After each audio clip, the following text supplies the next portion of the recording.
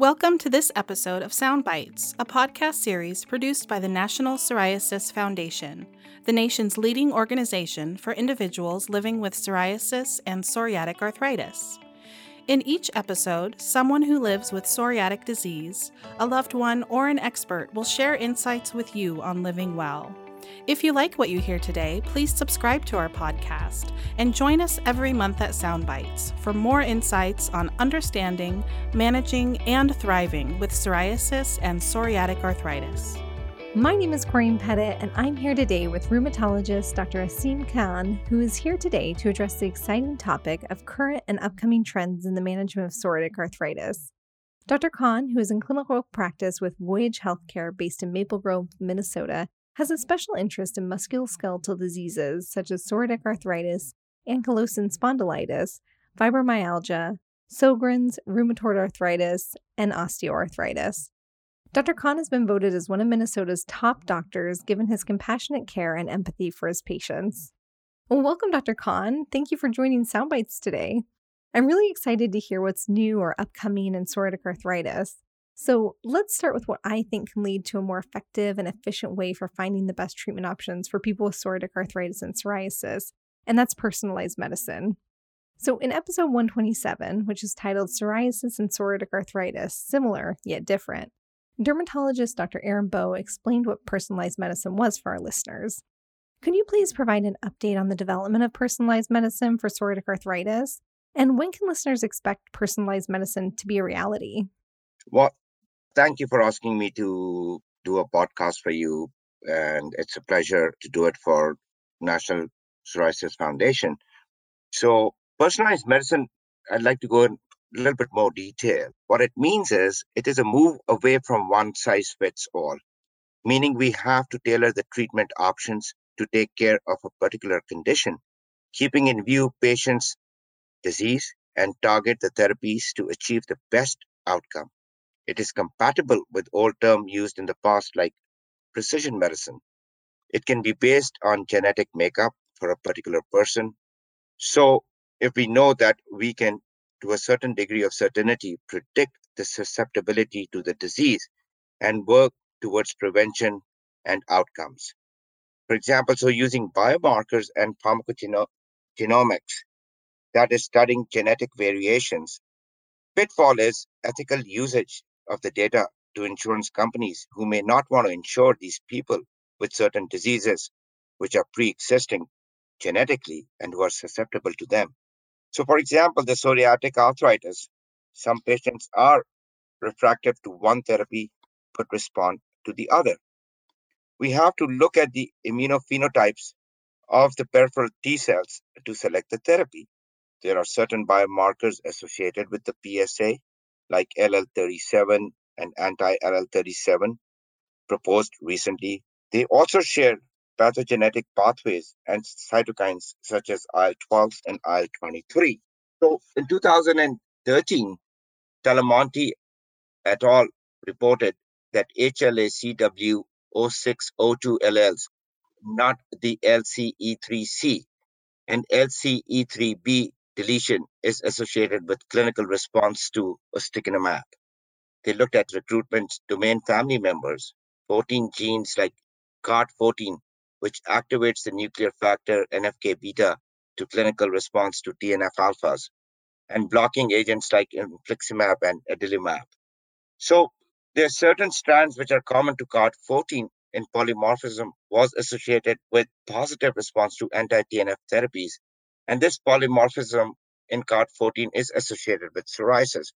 So the studies are being done, they're being looked at, but they're not readily available to a common person. And this is going to be an expensive way of looking at it. But somewhere down the road, once they're readily available, we'll be able to tailor our treatment options according to their genetic makeup. So until that day arrives, for now, how do the domains of psoriatic arthritis or where the joints are affected impact treatment choice? So we have to look at the whole picture. So maybe it's just one joint and not the other joints involved, and one is involved more than the other one. But how we really divide these 6 different domains of PSA are like peripheral arthritis, enthesitis, where there's tendon insertion and inflammation at that site. Dactylitis, what we call as the sausaging of the fingers or the toes. Spondylitis, that is involving the low back pain. Skin psoriasis and nail psoriasis. Patients can present with combinations of these domains and severity of the disease domains. But additionally, these patients are also associated with other comorbid conditions such as obesity, the metabolic syndromes, the non-fatty liver disease, the cardiovascular diseases. They all can complicate the management of psoriasis and psoriatic arthritis. So we have to keep these in mind. Now, this can complicate managements in a way when arthritis is involved that oligoarticular disease is less damaging than the polyarticular disease, meaning more than or less than 5 joints. For example, there are 5 different phenotypes of psoriatic arthritis, like symmetrical polyarthritis, asymmetrical oligoarthritis, and monoarthritis, arthritis mutilans, predominant distal interphalangeal joint involvement, and then spondyloarthropathies. So we've looked at these different joint manifestations and they figured it out that a tight control of the disease may prevent further progression to polyarthritis from oligoarthritis at times. So they did a study, what we call as the psoriatic arthritis TICOPA study, that is study to tight controlling of inflammation in early PSA will lead towards minimal disease activity. So, having just addressed the domains of psoriatic arthritis, what are some of the key factors and tools used now to diagnose psoriatic arthritis? And how significant would a diagnostic test for psoriatic arthritis be? Well, to date, we do not have a specific test for psoriatic arthritis. It is the patient's history and the clinical examination, which is very important to establish the diagnosis. We do have certain tests that we like to do, which are markers of inflammation, like CRP, like SED rate, and a negative rheumatoid factor. That makes us think that if those markers of inflammation are elevated in the presence of a negative rheumatoid factor and with the clinical history, we can diagnose these patients with a fair certainty. But we are still looking forward to come out with a specific diagnostic test for psoriatic arthritis. Now, most important thing is to educate the primary care physicians and the healthcare providers who are taking care of these patients. So there were what we call as the psoriasis epidemiology screening tool that came out, where you had to ask these particular questions: that have you had swollen joints? Has anyone told you that you have arthritis, or are you complaining of joint pains? Do you have fingernails or toenails that have pitting holes in them, which should be more than 5? Have you had pain in your heels like plantar fasciitis? A lot of people don't complain of that to the rheumatologist or their primary care physicians because they think that this should be addressed by a podiatrist. Have you had a finger or a toe that was completely swollen and painful for no reason? Because there are a lot of differential diagnoses for that. These are the things that we have to keep in mind when we are diagnosing patients with psoriatic arthritis. So we are hoping that in future we may have a particular test, but currently we have to rely on history, physical exam, markers of inflammation that are given to us. So, treatments for psoriasis and psoriatic arthritis have become more targeted over the past 2 decades. What's driving this change? We have not seen the holy grail as yet. We have gospels out over there, which are everybody is singing to their own tune, coming out with different medications. So we keep on trying that we are going to find a drug that is going to take care of psoriasis and psoriatic arthritis. We have these drugs which have very promising results, but science keeps on evolving. Yes, that's absolutely true. And it's exciting to know treatments continue to evolve. The most recent FDA approved treatment for psoriatic arthritis is guselkumab. Can you please talk about the method of action and how effective is guselkumab for psoriatic arthritis? So it is a monoclonal antibody that blocks certain proteins in the body. It binds to P1 subunit of IL IL-23, preventing the interaction of cytokines with its receptors on the surface of the cell, blocking the initiation of IL-23 pathways and subsequent release of pro-inflammatory cytokines. Drug has shown reduction of the messenger RNA expression of IL-17 and IL-22 as well as increased levels of interferon gamma produced by these T helper cells, which are known as the Th1 cells, thus inhibiting the IL-17 THA pathways. Among these, IL-12 THA1 pathways are responsible for the disease activity. So this has been approved for plaque psoriasis, and they are looking for approvals of other diseases as well, like erythrodermic psoriasis, Crohn's disease, pustular psoriasis. So in a way, these are much more selective because TNF inhibitors are not as selective as compared to these drugs. And as a result of this, the advantage of this medication has been that it will not exacerbate an underlying condition like ulcerative colitis or even candidiasis that we tend to see with the IL-17 blockers. And there were a couple of trials that were done, which was the Discover 1 and Discover 2 trials, which showed ACR20 at 24 weeks with 52% and 64% of these patients when they were compared in the study to the placebo arm. Then there was a Cosmos phase 3B study, which was a post-marketing survey in patients who had inadequate response to the TNF inhibitors. It showed more joint improvement and better ACR20 responses. So again, we will wait to see when the post-marketing data that's available to us. So in addition to guselkumab, are there other IL-23 or IL-17 inhibitors for use for psoriatic arthritis? There are other drugs which are being now used, like riscanezumab, tetrakezumab, and brodalumab. So these drugs have to find their place in the treatment armamentariums. We have so many drugs to choose from now. They are working on other medications as well, which are in the pipeline. But these are the three newer ones. I've also heard of a new tyrosine kinase 2 or TK2 inhibitor, deucravacitinib, which is in clinical trials for psoriatic arthritis. Can you please explain the method of action and clinical trial results to date for this TK2 inhibitor? So what is a TYK2? So remember, we are all trying to aim at these different cytokines that are present. And our aim is to truly prevent the inflammation by binding to different cytokines. So this is another way of binding to these cytokines and blocking the inflammation. So TYK2, it is an intracellular enzyme that mediates immune signaling and inflammatory signaling pathways, important in both innate and adaptive immunity. So there are particular cells in both the innate and the adaptive immune cells.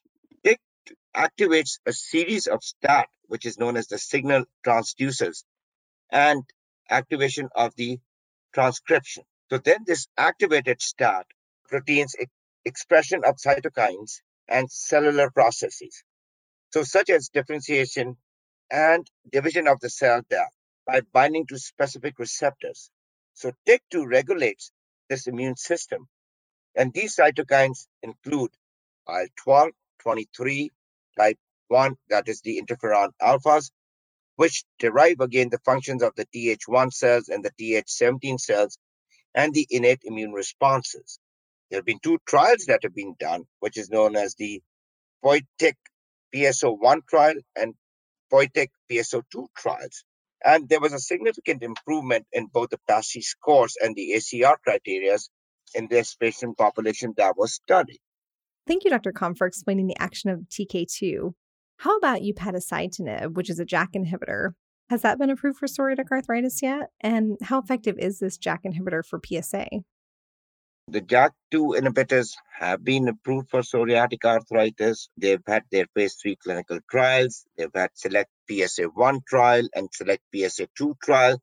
And in both the trials, they met the ACR20 responses at week 12 versus the placebo arm.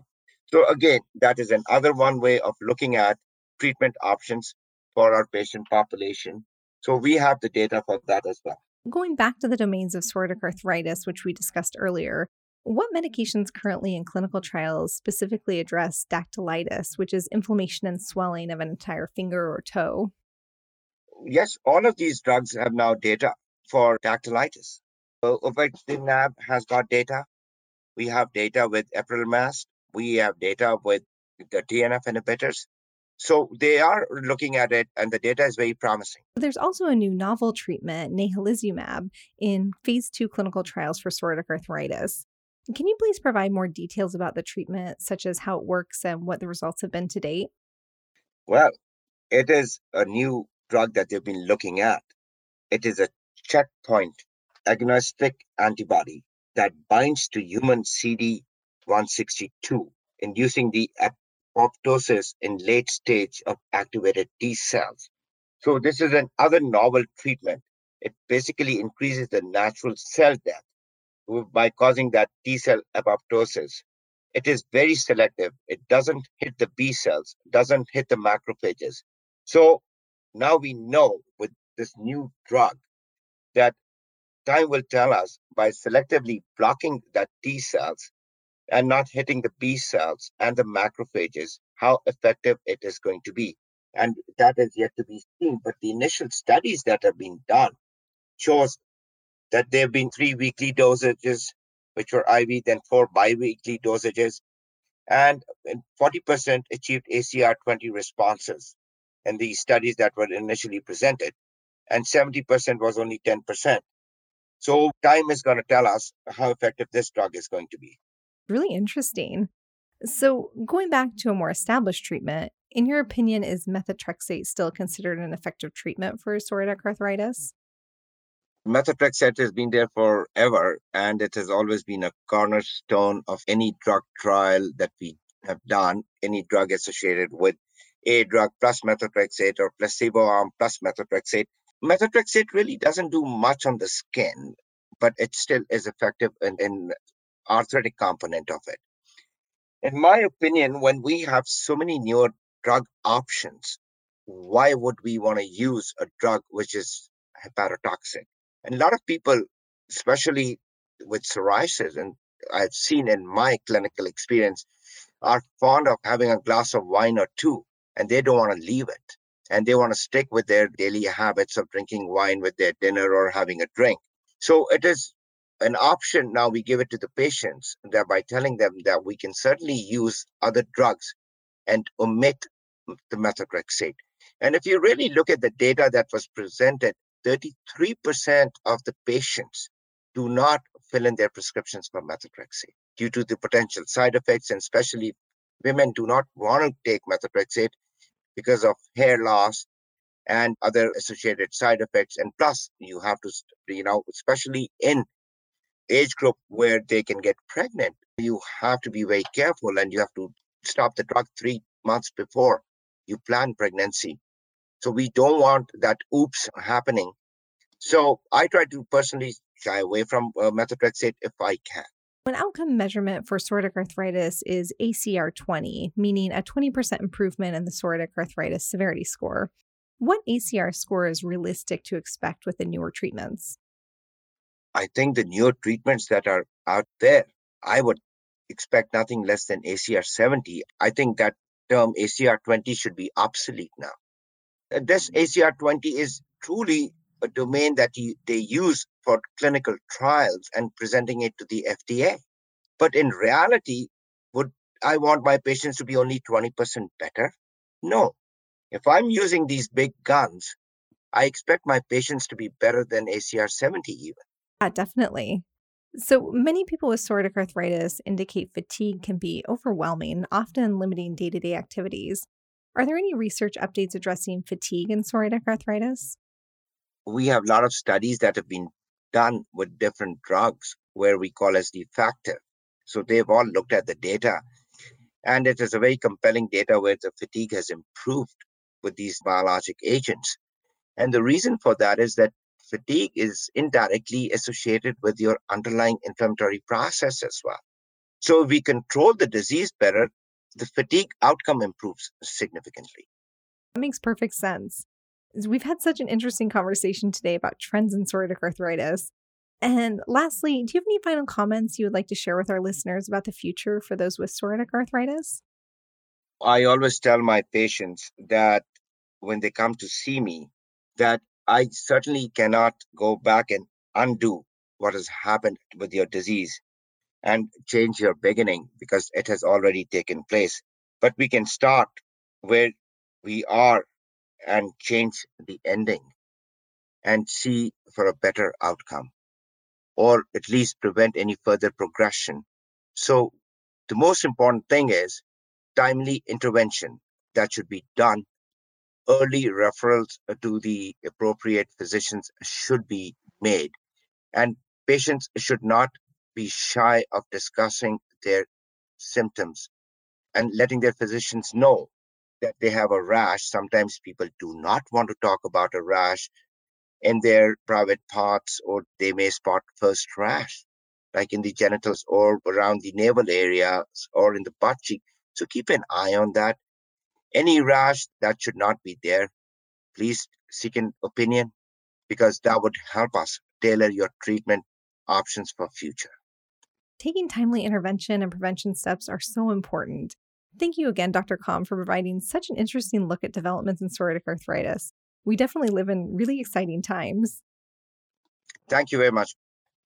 As a reminder, you can continue to learn more about psoriatic arthritis by contacting the Foundation's Patient Navigation Center by calling 1-800-723-9166, option 1, or by emailing education@psoriasis.org. And finally, thank you to the following sponsors who provided support on behalf of this episode through unrestricted educational grants: AbbVie, Amgen, Bristol-Myers Squibb, Janssen, and Novartis.